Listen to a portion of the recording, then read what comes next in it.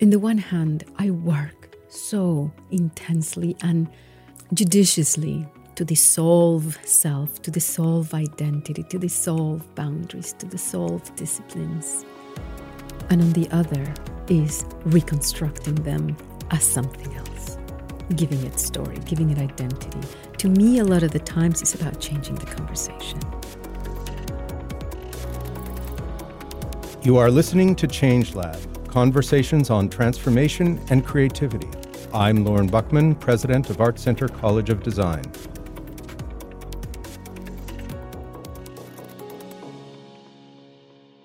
Rebecca Mendez is an artist, designer, educator, and Art Center alumna whose creative practice defies bounds of traditional disciplines or descriptions. Her widely recognized work in graphic design was included recently in shows at the Cooper Hewitt Smithsonian Design Museum and the Los Angeles County Museum of Art.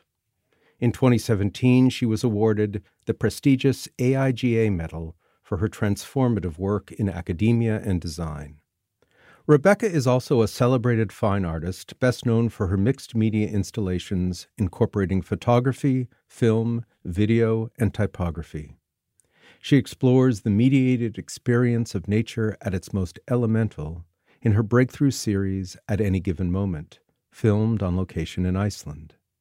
The project was exhibited around the world, including at Art Center's Williamson Gallery in 2010. It was there that I first physically encountered Rebecca's work and was spellbound by its raw power. Most recently, her video installation piece, Ascent of the Weavers, premiered at the Museum of Contemporary Art in Oaxaca, Mexico. A focal point of Rebecca's creative practice is her multimedia project Circumsolar, which encompasses a mural, a photo essay, and several large-scale, single-channel video installations. The project is centered around a very small seabird, the Arctic tern, distinguished as having the longest migration of all living beings on Earth. Each year, it flies from the Arctic to the Antarctic and back again. This bird's epic journey crystallizes Rebecca's interest in nature's exquisite refusal to succumb to the limits and artificial boundaries of human enterprise. Mendez also directs the Counterforce Lab at UCLA, where she is a professor of design media arts. She founded Counterforce to develop new modes of field research and to study the social and ecological impacts of climate change. Rebecca herself is a force of nature whose poetic spirit infused every moment of our impassioned and at turns tender conversation. We covered the broad arc of a remarkable journey from her upbringing in Mexico, where she became the country's top-ranked gymnast, to a singular, creative career that dissolves boundaries and, to borrow her phrase, rages with love. I hope you enjoy my conversation with Rebecca Mendez.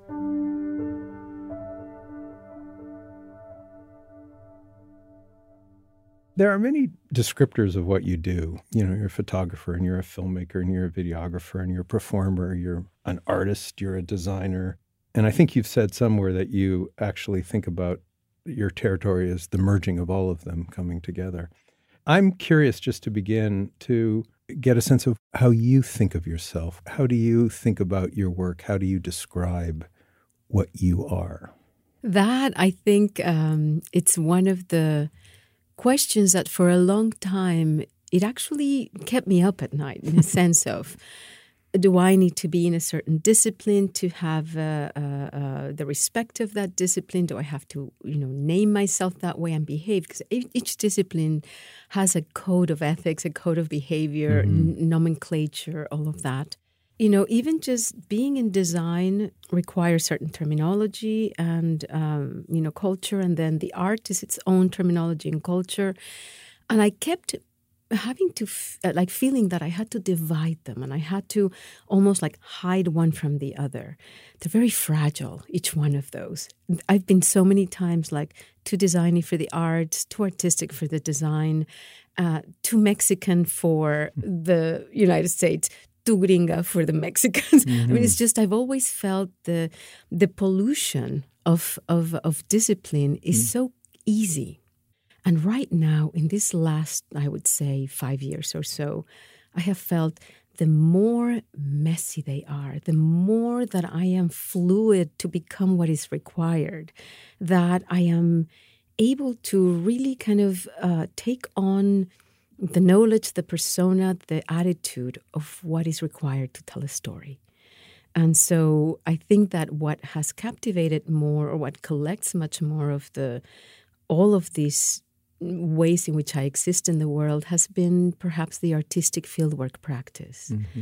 In that, for your idea, you basically can borrow from all kinds of different disciplines to be able to not only study and research and experience something, but that your artifacts, what comes out is whatever is needed. It's a book, and it's a painting, and it is a sound piece, and it is a film, a logo, right? It can be anything. So there's somehow I've been able to finally figure out a way to express them all, and just really move myself around with all fluidity, and it really is energizing. Yeah. So you've been really very generous with your story. You've been very generous with talking about your work as an Olympian athlete. You've been very generous in talking about your parents and their background in chemical engineering. You've talked about your father's passion for anthropology and spending, I guess, summers in the southern Mexican jungle, all of which gives me a sense of a very kind of rich background. And I invite you to talk about those things, but my purpose is to get to understanding Rebecca as a child, to understanding the creative energy, how she engaged with the world, how she saw it. And maybe we can trace that then to some of the work that you're doing now too. Okay, yes. Besides those stories that you mentioned, that they were so formative, I would say that since I remember, I was incredibly contemplative. And that I engaged in conversations with nature, with plants, with trees, with animals, with dogs. My mother would say that I spent so many hours around the little black ants that I named them, and that I would create plays with them. So I think that spending a lot of time on my own and contemplating was such an important thing. Always I found myself in the in-between. Like even, for example, if my mother would be very much with my oldest sister and my younger brother, my father would be very much with the sister that follows 1 year ahead of me. Like if we would go and take a walk, like a hike, mother, older sister, brother behind, father with Leticia, my sister, in the front. And I was always in the middle. And I would always walk and run and say hello and hug my dad. And then I would walk maybe an hour back to catch and hug my mom. But mainly I spend all the time on my own in these very long hikes. I mean, our hikes were 5 hours, 6 hours. So I really spent most of my time contemplating walking on my own. Were you taking care of them, do you think? Were you reminding them that you were there? Were you playing with boundaries again? I think almost all of the above. I would say that primarily could have been reminding them that I am still here, that I do exist. That's the one that resonates. Yes, it does. Because I feel, being the third child, inevitably there's a lot of falling through the cracks. And I think that happened. I mean, and I end up becoming the, national champion in gymnastics, I think, for that very reason. And so tell us about that, your gymnastics, and how did you find it, and how did it become such a passion and a serious part of your early life? Oh, yes. It was all I could remember being for many, many years. Well, we started in grammar school. It was part of our school. I was in the Queen Elizabeth School in Mexico City. And we grew up very athletic. My father would take us rappelling and motorcycle riding and water skiing. But gymnastics was the one that it was so going inwards. It was not about, a team sport. It was very individual. And it was a lot about the precision of the body. And you were so in touch with every bit of your body that I remember there would be a speck of dust falling on my eyelash. I would have to stop the move because the concentration was such. So there was something about that capacity to be in touch with all of you, with all of me, and at the same time to give it purpose.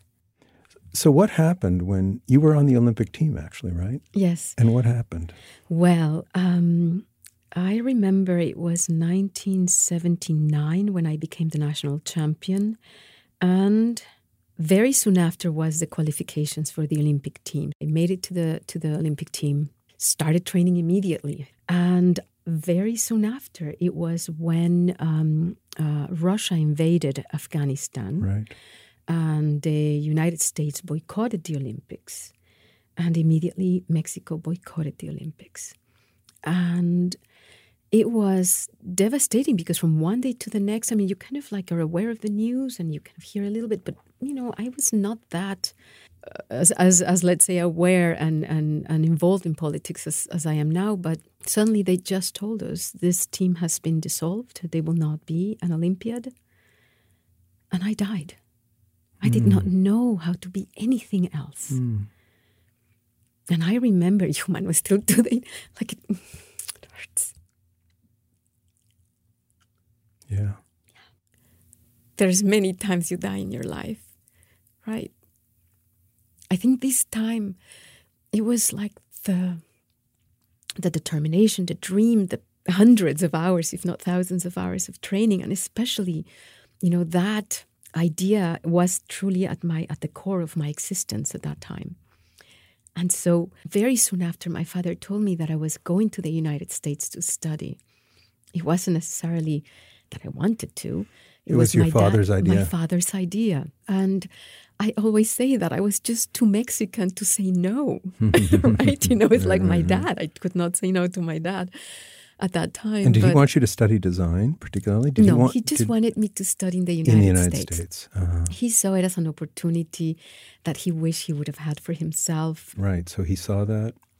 Life changed profoundly for you. Yes. And so did you come to the United States directly to study at Art Center? Is that what happened? No, I went where my father felt I would be safe and my sister would be safe. So we went to where she was studying. She studied marine biology, and San Diego State University was incredible for that. For her, it was perfect. When all this happened with losing my direction, with not having the Olympic team, then I was very lost. My focus on physics, mathematics, because I wanted to be an astronaut, and I was good at physics. I loved it. I was so passionate. It was this idea of having this chaotic pool of elements that suddenly would become that they were an abstraction, and then you would pull them and give them order, structure, meaning. And so I was in love with that. And I came to San Diego State to study physics, mathematics, and I took those classes, and I was so disappointed. Not only they were not as advanced as what I was studying in high school, but they were taught with incredible boredom. Like there was no passion, there was no beauty, there was no elegance to the mathematics and to the calculus I knew. And so it didn't take too much for me to then get derailed again. So then my cousin told me, Rebe, I'm studying industrial design in Mexico. I think you would like graphic design. And I said, okay. And really, Did you know what graphic design was? No. All I knew Except is that you just described it so beautifully as you talked about physics and mathematics. Exactly. What I did not know later on was that for me, art and design and physics and mathematics are exactly the same thing. I mean, they have so many commonalities. We look into this pool of chaotic elements. We decipher the patterns. We begin to create structures. And then we give that form. And it is, from observation to research to, again, deciphering patterns to rigor and methodologies to be able to get to all of that I'm doing the same. Right. And again, I mean, there you go with the merging and the playfulness with boundaries that, and similarities that we don't always think about. Exactly. But there is a beautiful physics to design. Oh, yes. And there's obviously a wonderful design to physics, right? Yes, definitely. Yeah. So, in an interesting way, now that I am in my current practice, collaborating with more scientists, and it's just somehow my worlds are coming back together.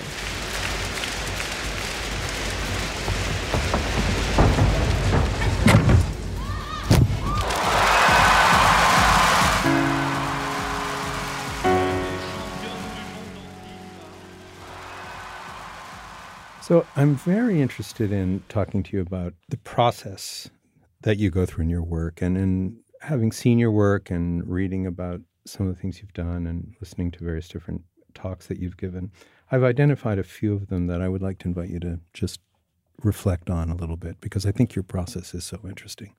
And the first one has to do with the whole notion of cultivating the unknown that you talk about. And that you even, I believe, talk about needing to unlearn, I believe is your word, which I think is an interesting one. And what it means to go into this creative place that we call uncertainty. Yes. I have found that my understanding of things and my limited knowledge is my obstacle whenever I want to be creative. When I really want to engage with something and almost like mate with either an idea or with a subject matter, and I presume to know, I will impose my limited knowledge of the subject matter. When I come in with complete curiosity, the beginner's mind, the unknown, right? That idea of, I think it was Suzuki Roshi, right? That he spoke about the beginner's mind, where you approach it like a child, that you approach it with wonder, with curiosity, then you begin to befriend the subject matter. Mm-hmm. You begin to get to see it as is at that moment, because everything changes. So I change, and I have changed. So let's say that I acquired some knowledge of a subject matter 10 years ago. That was Rebecca 10 years ago, understanding that. And that 10 years ago. Rebecca now, and the subject matter now, and my location now will bring a completely different truth. And so I think that this idea of unknowing, unlearning, so that I'm able to perceive, I'm a radar of perception, and I then become open and receptive to what it is. Otherwise, I'm just really imposing something as if I feel that if I know it, or if I say I know it, I own it. I don't know. There is something so destructive about thinking that one knows all the time. And in my own work, in my own conversations with artists and designers on this topic, it's also that you don't know what really you're making until you make it. And Anne Hamilton talks about deliberately cultivating a space of not knowing, resisting all the pressure that you get to say, this is my project, this is what I'm working on, but instead to allow yourself to engage with material, engage with understanding, engage with a process, engage with a making that gets you to a point of beginning to know what it needs to be in that spontaneous, almost improvisational moment. Exactly. And I think that, I teach in that manner. When I teach, I sometimes give a very simple, let's say something to read. We need to deconstruct it. And then you need to arrive through that deconstruction to a word. And that word you need to forget. And we create a space of forgetting. And we say that which we think we know about that word, and we just put it aside and said, that is not touchable. Yes. So then, where do we start? And so that cultivating of a space of not knowing, it is an incredibly important method to be able to make something out of nothing. And that is the purest creative act. And so I think that when I do make a very specific process, I have my methodology to forget and to start with this not knowing. Wow. And I feel incredible vulnerability. Sure. Because I may fail at doing anything except running back to what I know out of fear, out of insecurity, out of trying to prove someone that I know. But to be able to suspend the not knowing and really allow this new person that it is you in this empty place, beautifully silent, that suddenly it begins to just like boil with incredible newness and creativity. And just out of curiosity, when you begin to enter that place of not knowing, of uncertainty, and the boiling, to use your beautiful metaphor, starts to happen, and you begin to find things, do you find surprises, or do you recognize what it needs to be? I think is recognition. It's funny because a lot of, again, in my own exploration of this question, a lot of artists and designers talk about surprise. But Anne Hamilton said, no, it's not surprise. Recognition. It's recognition. Yeah, yes, it is recognition. Because it is almost like you remember what life is. And you remember things that maybe you knew when you were 3 or 4 or 5. And that's why I think that we are, as humans, incredibly receptive. And our whole life we are receiving.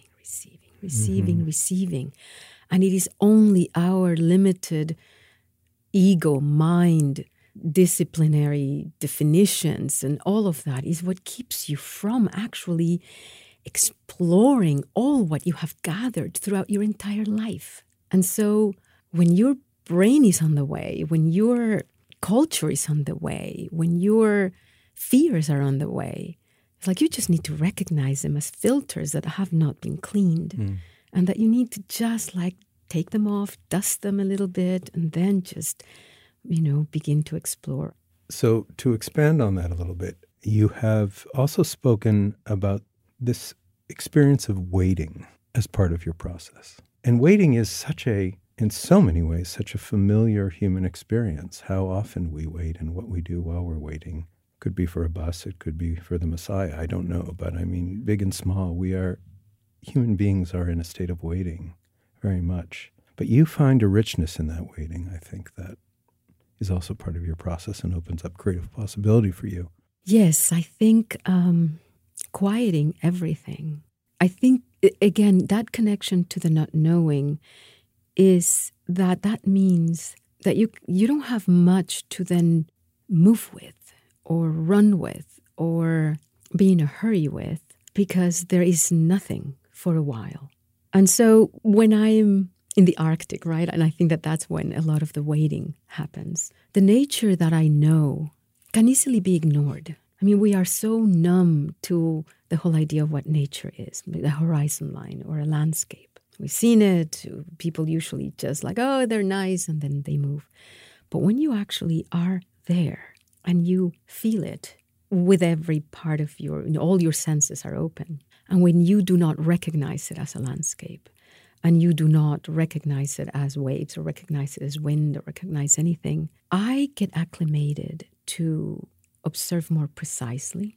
And so this slowness allows me to then recognize or see the world anew. And the waiting, of course, is a way of being able to be not only with nature, but being with myself, which is the hardest thing.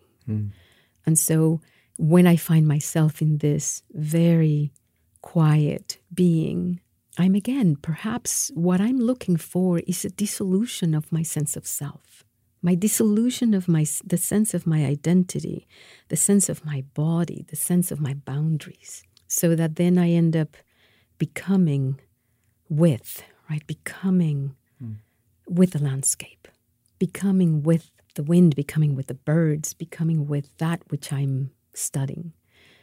Just the same way that I had my students deconstruct their texts and deconstruct the word, I'm constantly deconstructing my identity because I think that otherwise my filters are too strong. Right. So waiting, being there, I dissolve.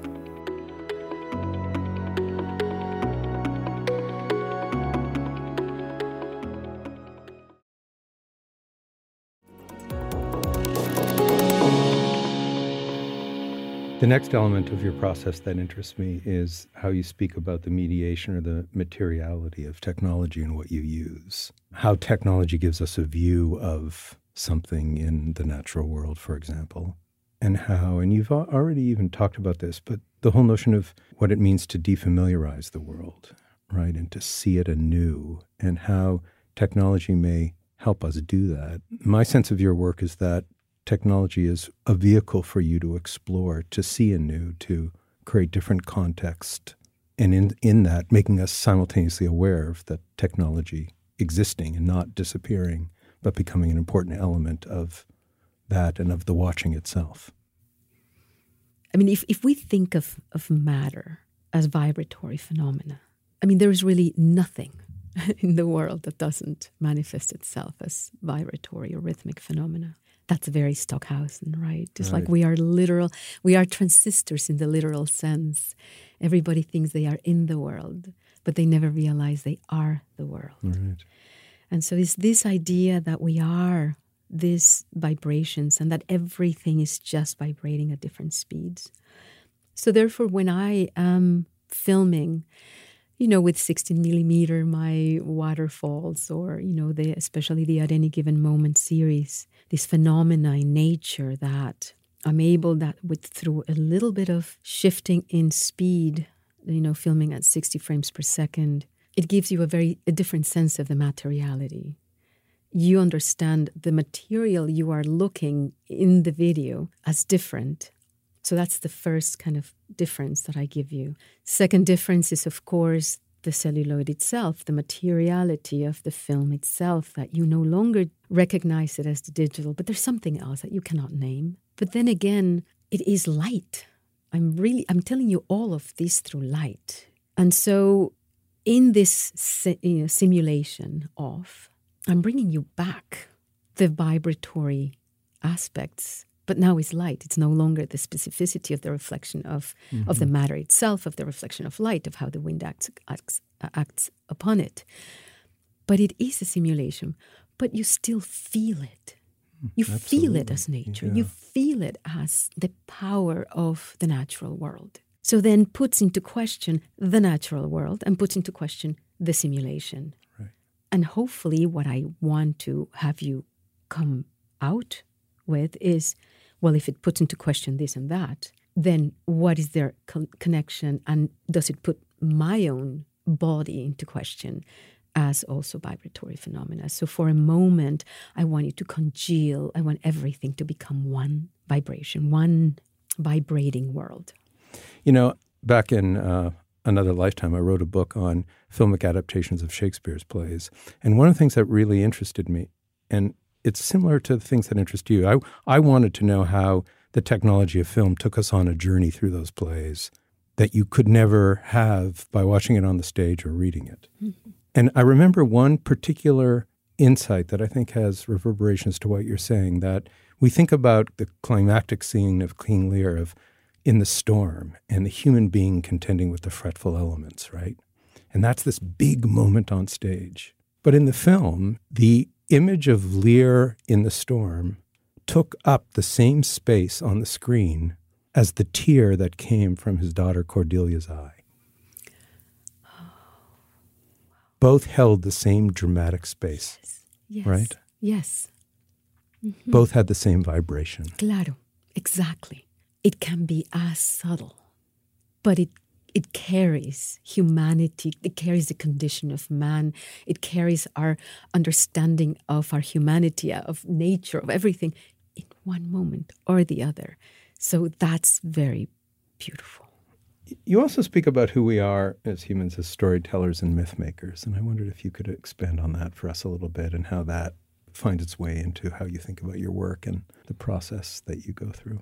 I think that the whole idea of us understanding, who we are, and that we need to kind of place ourselves in histories and in stories to be able to, perhaps give meaning to our evolution as humanity. And especially before, when everything was about verbal, oral storytelling. I think that so much of what happens within each one of us in order for us to perhaps give it a kind of meaning, we need to put it in terms of story. As whether it's a dream that you have, it comes out as a kind of story. Whether it is an experience, the moment we begin to articulate it into, well, this happened, this happened, this happened, this happened, we give it a time and a place. This is the contradiction. In the one hand, I work so intensely and judiciously to dissolve self, to dissolve identity, to dissolve boundaries, to dissolve disciplines. And on the other is reconstructing them as something else, giving it story, giving it identity. Right. And it is, to me, a lot of the times it's about changing the conversation. Because sometimes our stories are so tired. Our story of our democracy, our story of the environment, our stories of how we are supposed to exist as humans in this earth right now, they are exhausted, they're tired, they're repeated, and we are destroying ourselves based on one story or a series of stories. So deconstructing what does the earth mean now, what does a human means now, creates very different stories and very different conversations. And I think that the power that we have as, again, designers, artists, storytellers, is that we can say, you know what, let's undo this story, let's deconstruct this, and let's get rid of that which is not good for us anymore as a civilization, and let's construct new stories, let's tell them, so that we have a different myth to surrender ourselves to. And this brings me to how, if we continue to tell stories, like, for example, in the Bible, we have control over the seas and control over all nature, and that we own nature, basically. And our young ones, the little ones, are hearing that. They cannot see nature as equal. They cannot see a bear as equal. They will always want to destroy that and own it because it is that's the story they've been hearing since they were little. So many stories that if we continue to tell them, we will not get anywhere. So also, for example, another story that divides us into clans is that here is Chinese history, Mexican history, history. We are, putting each other like clans, and we don't understand that we are humanity fighting serious problems in the planet right now. So that whole thing of now telling a different story in which we see the history of the universe, not so much just of me, Rebecca, and was born, No, in the history of the universe, 13.7 billion years, I think, is the history of the universe. Humankind has only existed for 200,000 years or so. That idea that if we do not start thinking ourselves in the context of the universe, we will not be able to have what it takes for us to be able to solve the problems we have right now. I was going to ask you about this later, but what you just said is too interesting to let go because I think it's connected to that little 4-ounce bird. Yes. And if you might talk a little bit about the Circumsolar Project and that amazing Arctic tern that goes from pole to pole as this kind of new frame. In other words, while you were speaking, I was thinking, well, we need frames of this history and this history and this history. But Rebecca's interested in changing the frame. And this little bird comes along that fascinates you, that helps change the frame and helps us understand story or myth or even human experience in a very different way, all in this quotidian detail of this beautiful bird. Yeah. Is the connection resonant for you? Very much so, because it suddenly joins the world. Right.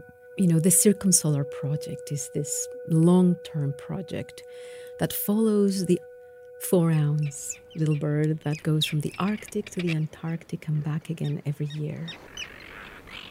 And he does a solo flight, and they're pelagic. They basically are navigating, flying over the oceans. But to me, it's like in that moment, it's like I'm not located. I am equally located where I am, but I am connected to the world through wind, currents, climate, and migration. Migration, of course. Yeah. I mean, it's migration is, if something unifies the world, is migration. We always think that it is climate, right? The weather.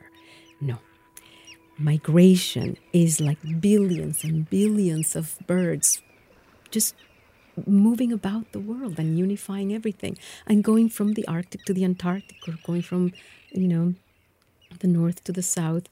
That is a way for me to say we are a planet. We are not a country. We are not a state. We are not a household. We are not a human alone. All of us are in synergy, in complete movement.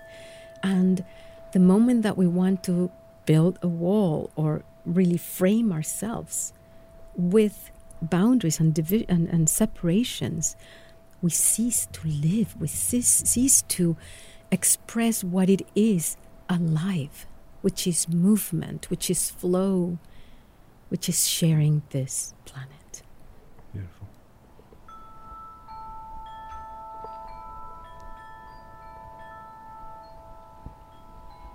I wanted to ask you about how your process then translates into your work, and so this conversation about the Circumsolar Project was a beautiful transition. But I also really want to talk to you about the exhibition that was at Art Center in the Williamson Gallery. I don't know if you know this, but I tried to drop in on it just about every day while it was there, and talking about the vibration of it and what it was. And I'm going to ask you to describe it in a moment. But before I do, I wanted to say that somewhere you have said that when people see your work, you would like them to feel more life within. And I'm here to tell you that that was a very good description of my experience with Any Given Moment was part of the series. And there were two pieces. One was Grass 2 with burnt wood, and one was Fall 1 with volcanic rock. And I have to say that I found it both calming and stirring at the same time.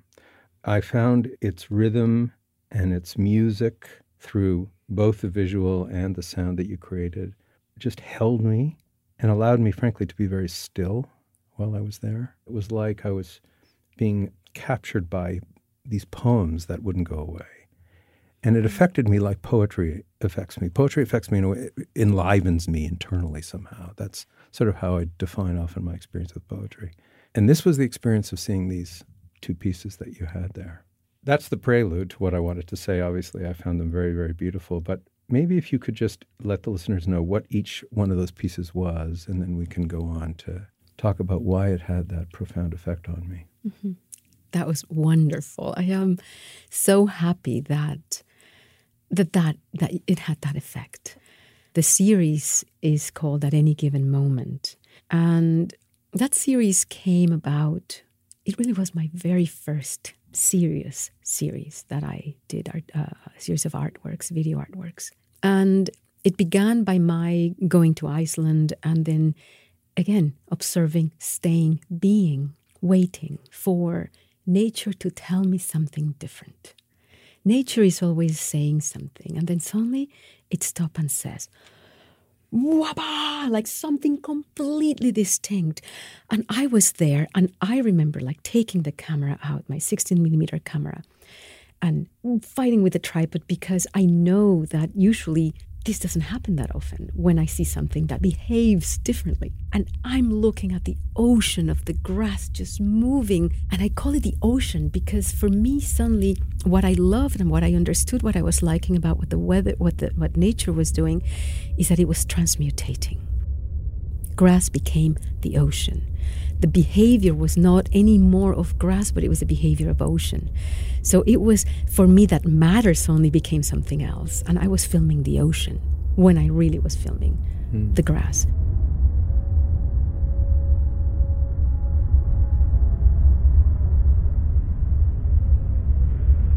So this moment of when something is no longer was what I was capturing with that series, where the vibrations of the grass or the vibrations of the waterfall, right, how it was falling, is as if you're seeing powder, a dry material that is falling. It's not water anymore. So that also, there was another shift on that. So in that work that I'm, looking at technologically mediated nature in one way, it's very much focused on rhythmic phenomena, cycles and systems, But that again, the cycles themselves begin to question their own nature, and the cycles begin to question my own system. So I want you to almost like become the waterfall, become the grass, or at least that you're oscillating and becoming with. And that here I come back to Bergson, the moment of the present where we are in this constant becoming. My identity becomes with grass and the grass becomes with me. And so we kind of like just move and become each other. For me, it's like that. I did not know, or let's say I did not go out with the goal of creating a sacred space, but nature is sacred to me. There is where I find God. And so for me to then be able to honor nature with all of my heart and all of my love, to bring it then to the gallery and to feel that, yes, this is a sacred space, it made me so happy.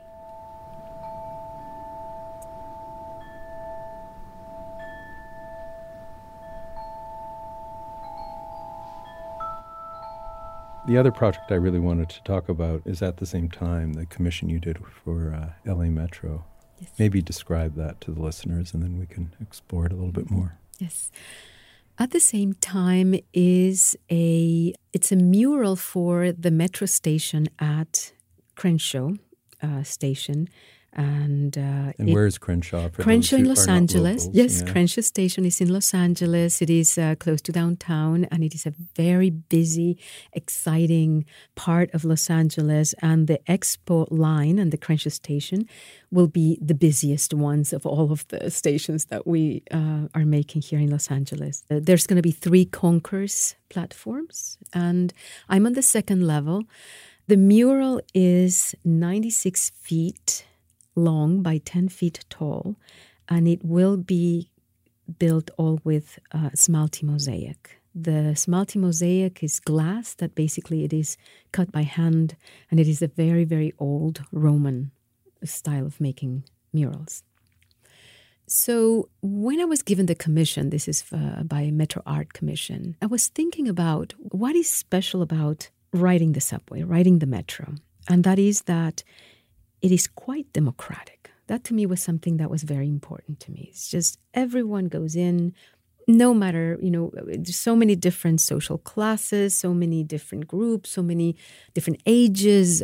It's to me a beautiful symbol of democracy. And I was thinking, what can I depict that I would want to convey that idea of democracy? I went to the area, went to Crenshaw, went to all of that. I just looked up after researching a while and just said, every time I come here and I look up, it's like we all see the same thing. We all share the same sky. And so I decided to work with photographing the sky. Like I thought, one day in Los Angeles, what's happening outside? Well, perhaps you're running into your office and you're going in, first of all, you have to go down one whole level. So you already are like a rat going down into the earth and you leave behind the beautiful sky. So I also considered what happens while you are in the office and you're not exposed to the beautiful sky that is happening outside. So I called it At the Same Time. And so I took photographs of the sky of Los Angeles. I made every 15 minutes, it was 1 foot of the mural. So you would take a shot of the sky. I would take the sky every 15 minutes. Exactly. And that would take that space on the mural. Yes. So then what you see is 96 columns, and each one represents 15 minutes of the sky of Los Angeles. So it's a clock in a way as well. Uh-huh. It's a timekeeper piece. Day and night. Day and night. So you see, and I'll use this word deliberately, the migration of the color. Yes. The migration of the clouds. Mm-hmm. Migration of light. Yes, and what's very beautiful is that it gives us a moment of being able to, just as you're rushing, to be able to see the sky, and hopefully that stays in your memory as you are in the office. And what happens right in front of it, there's a second mural. And so if this long mural that I call At the Same Time, right in front you have a second mural that it is the wing of the Arctic Tern. So then I connect the commute of the longest migration that we can that we understand, that we know, with your commute of the day. So it places you again in the local and the planetary. I mean, not to beg the obvious, but what fascinates me about this project at the same time is that you have, through stills, created a kind of movement of sky and its transition and its process. And it's allowed us to see, I mean, we talk about the sky as blue, but from the photographs I saw, there's a lot of different blues that happen in a sky in any given day. Mm-hmm. Right? Yes, no, and it is definitely a flow. It is a short film, if you want to call that. It is a sequential work. Right. Mm-hmm. But it also challenges our frames and tells a different story, too. Yeah, because I think that when we kind of, and again, it's one of those things that the day is the known. How can I make the known unknown? And this is another time of like, how can I have you see an entire day differently, but that it will stay in your memory for the entire day. So great. that could be a beautiful thing. Yeah.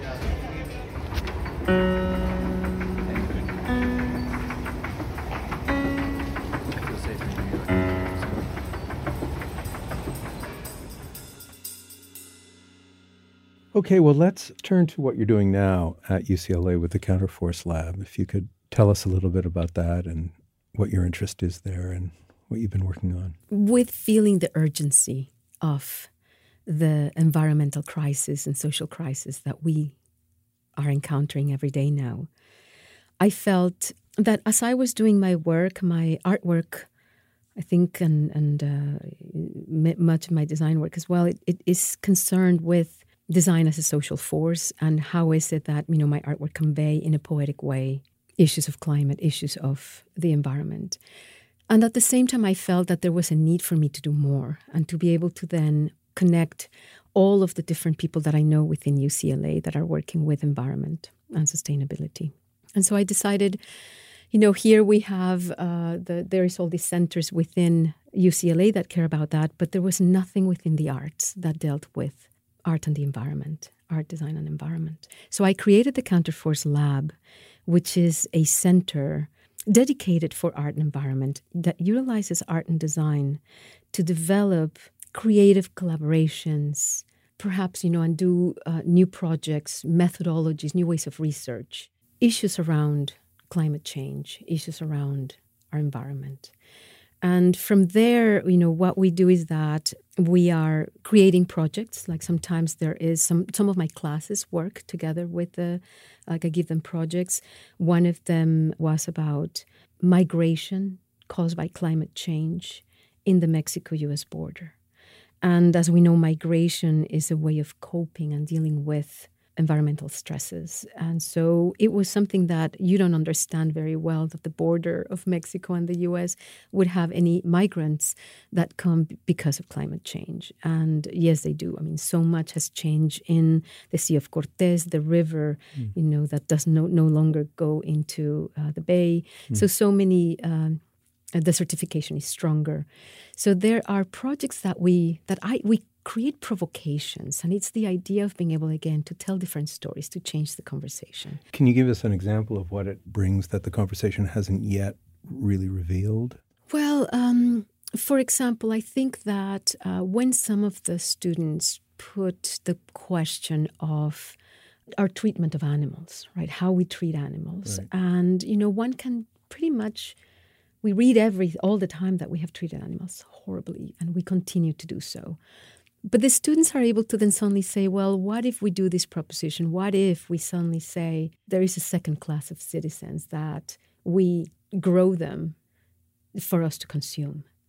So cannibalism is a way that they kind of take the provocation and do visual expressions, and they have a way of engaging with suddenly creating a second class of citizens that would be, fattened and treated very much for human consumption. So the visual aspect, the storytelling again here, the many ways in which we can communicate something through time-based video, photography, all of that. I think that it gives us perhaps a way of being able to engage with it with more than our reason.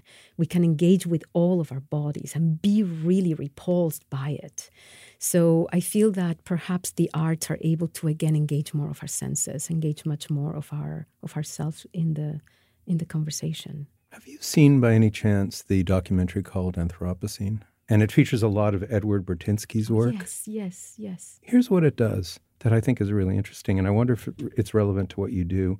It reveals in really interesting ways, but one doesn't feel accused. You look at what humanity has done in this little, like these 10,000 years, which is a speck of dust in the 4.5 billion years the Earth has been around.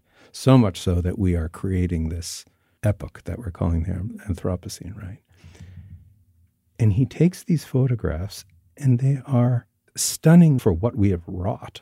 But Rebecca, they're beautiful. They are. They're gorgeous. Yeah. And it catches us in that dynamic. Yeah. What is to me that we are facing as artists and as designers, as anyone, filmmakers, is that we no longer need to suggest or to bring awareness. We want you to panic.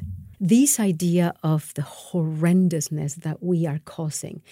The interesting thing about matter and nature is that in flames, being destroyed, being debased, and it is magnificent. We will go as a humanity in flames magnificently because matter is magnificent. It's just that it's the humanity that will go.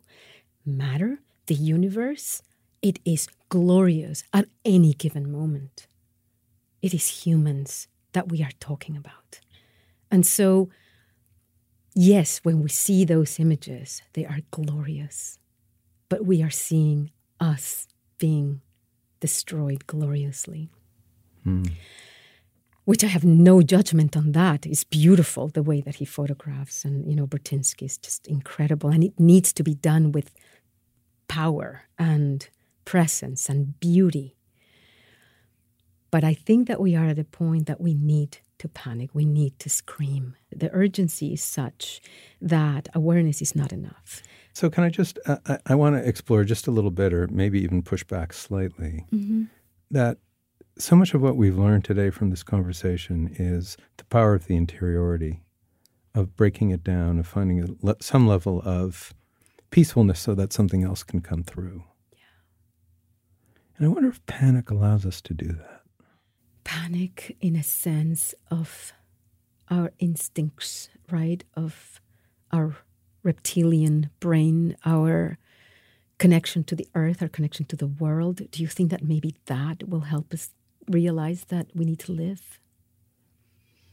Maybe do, that's the panic. And maybe by panic you're calling for action, which I get. I'm calling for nature. So maybe and maybe it's the wrong word, panic, like don't just go shooting people. No, panic in a sense that maybe it's more like I want you to get in touch with your animality. I want you to get in touch with that which can help you survive.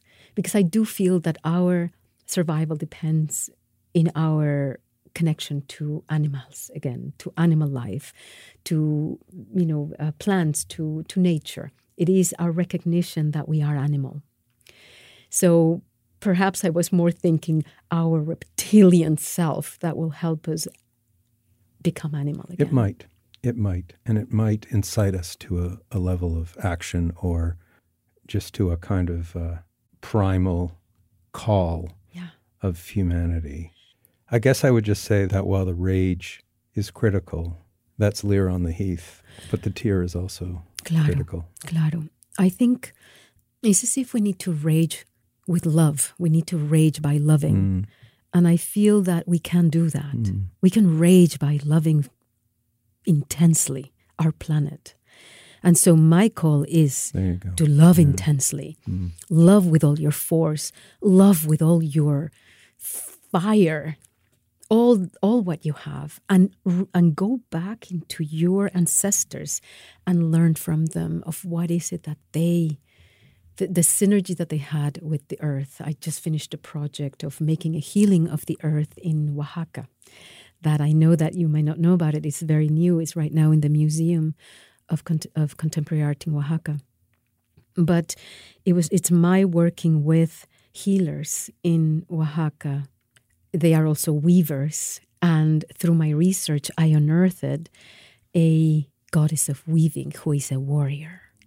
Tlazolteotl, Mixtec, and Nowichana in Zapotec. I'm struck by the metaphor of the weaving. It's beautiful and so resonant with so much of what we've talked about.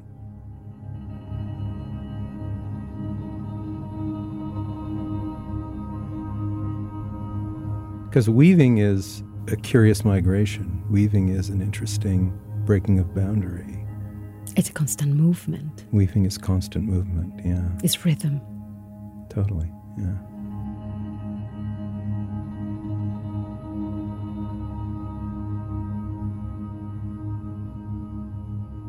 This artwork, what it does, I call it Ascent of Weavers, as the title of the piece. It's a 3-channel video art installation that it's 30 minutes, and it is a call to action, a call to awaken to a collective healing of the earth. The idea came from the Contemporary Art Museum in Oaxaca, MACO, and they brought together 12 artists with 12 artisans, and for us to conceive of a work together. So mine was a weaver. And I went down there, I met them. The idea was to just, the moment you meet is the moment you start conceiving an idea. That I don't come with an idea that they suddenly produce for me. So it was much more... You come with not knowing. I came with not knowing, and with I didn't even know whether I was going to be doing black clay or weaving. So we went to Mitla, in a little bit the south of Oaxaca, Mitla, and I met the family, learned they were wonderful weavers of the loom, and they're dancers of traditional Zapotec dancers. But then I learned they were healers, especially Hildardo, a healer. And that's when I started to think, I cannot just make a weaving piece when I know you do all this. So after talking and meeting and filming, I was filming everything, I realized, I think we need to make a film. Let's make a film. Let's make something where we tell a more complex story. So, of course, I, came back and I went to Mitla, and I knew about the archaeological site of Mitla from my family. We had traveled there when we were young. The Mictlan, and Mitla is the city of death. The Mictlan is the Mixtec underworld that has 9 levels of the underworld. The piece itself there are 4 entities that represent the cycles of the sun, the sky, and the underworld. And they also represent the different directions of the pre-Hispanic Zapotec and their colors. They are led by a dog into the underworld, and they go through the 9 steps of the underworld, and which they are like piercing winds and mountains like crush you, and you cross rivers of blood. And then they emerge as goddesses of weaving and warriors to lead us into a more just, sustainable world, right? Here is where I come in with very mythic, creating a new myth. I need to create new myths. Yeah. So this is a way in which a myth is created, a new one, which is an ancestral one. And that it is in my blood.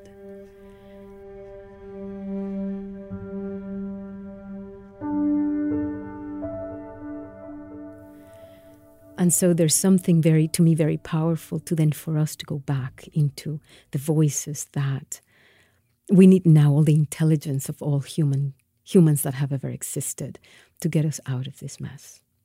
I will maybe close, and I regret having to do this because I'm so moved by all that you've said. I keep going back to the image of the little girl walking with her family. And I like it because it's resonant to so much of what you said. Here you are taking care and needing to go back to find your own strength and your own interiority, but simultaneously kind of weaving the family back together again as it's migrating and moving through space. it kind of gathers up so much of what you talked about in a very beautiful way. And I just want to thank you for today. Thank you for your clarity and your honesty and your willingness to just be with me in the moment, not knowing where we were going, but also for your work and all that it brings to us and stirs in us. And it's very special, and having this opportunity to talk to you today makes completely clear to me why the work goes so deep for me. Thank you, Rebecca. Thank you, Lorne. You're bringing tears to my eyes. Thank you. This is beautiful.